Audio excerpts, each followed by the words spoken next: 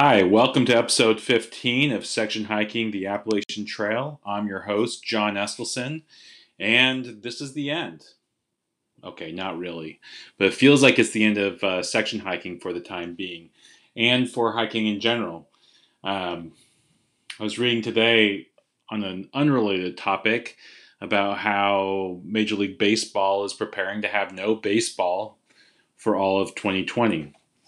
It seems like there's a lot that continues to change, even since the last week, when we've really been kind of put under the gun and have been staying at home, and work has gone to telework, or people have been furloughed, and it's just been hard. I suspect, like many of you, you're rarely going out, like we aren't, except for those rare occasions where purchases need to be made under the title of essential items. I've been working from home, often more than I did before the pandemic started. There seems to be a perception among some of the leadership in my organization that we ought to always be available, no matter what the time of day or when, or whatever's going on. But I digress. This is a backpacking podcast, and not a very well done one at that. Before we go further, I just want to remind everyone that this podcast is brought to you by the Committee to Restore America's National Parks. It's a political advocacy group for everyday people like you and me who are trying to help our national parks get the resources they need. There's a $12 billion backlog and maintenance at our national parks, hindering our abilities of those of us who care about the outdoors and federal public lands to be able to get access to it. Encourage you to go check them out at restoreamericasnationalparks.org. Now let's get to the podcast.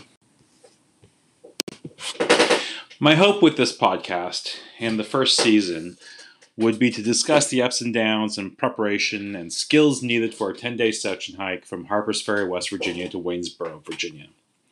The trip will be undertaken between April 24th and May 3rd. I have refreshed, in the past 15 episodes, many of the skills that I think will be needed, and have, kind of refreshed and relearned some of them, and have done 2 of the 4 shakedown hikes I had originally planned to do in preparation for this longer hike. Originally, those preparatory hikes were going to be in a variety of locations in Northern Virginia. Some of those locations have been shut down, like I was going to hike Old Drag, among other popular trails.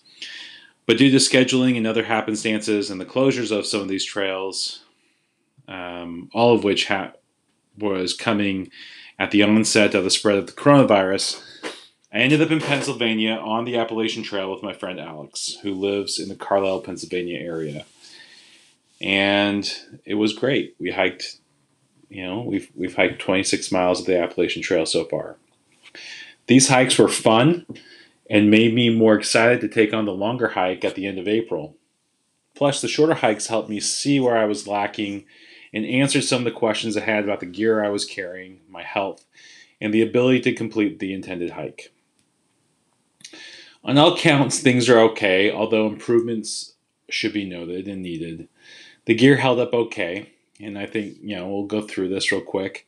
The big 3, my GoLite 35, REI Igneo 17 sleeping bag, and the Nemo Hornet tent held up well. On the second trip up to PA, it rained really, really hard. My tent got soaked. And in the last episode, I tried to figure out what I should do with a wet tent. Now, the most popular opinion out there is that you just need to go take the tent, set it up when you get home, and dry it out, which is great if you're heading home. But if you're on a multi-day hike and you're soaked, what do you do? The best information that I could get from this was basically get to your next campsite and set up the tent, and hopefully it'll dry out before you need to get underneath it, which works if it's not raining by the time you're done hiking for the day. But if it is still raining, then you're kind of screwed. But that aside, because this was a single overnighter, I was able to get home and dry out the tent in my garage. The next category was my cooking equipment. I used an MSR Pocket Rocket in the Titanium Toke 750 milliliter pot, and those worked well. I'm very pleased with the outcome of that. I do think I'm going to bring a second container, either one of my silicone bowls or a 450 milliliter Toke's Titanium cup. They both weigh about the same, and they can both help me have a second item to cook some more healthy and nutritious foods. Food is going to require some continued practice, but I can do this while I'm stuck at home. Additionally, I need to practice with my toiletries.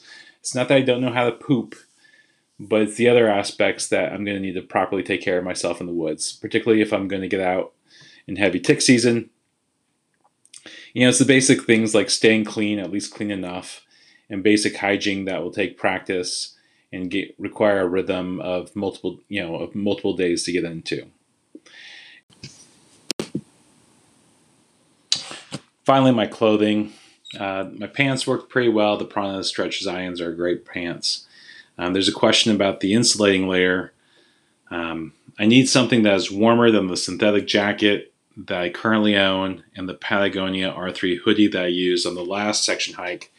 Maybe it won't be needed by the time I actually get out on the hike, but it's something I'm concerned about.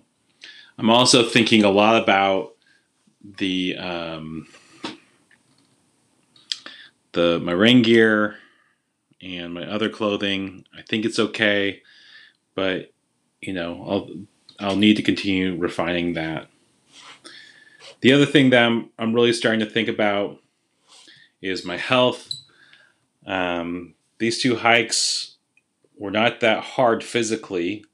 I do need to continue building up my strength, and I think working from home and living at home and staying home is going to help me with the mental aspects of the difficulty of the trip. If I can live basically out of my house for the next who knows however long and be able to get along well afterwards, I should be able to do a hike mentally.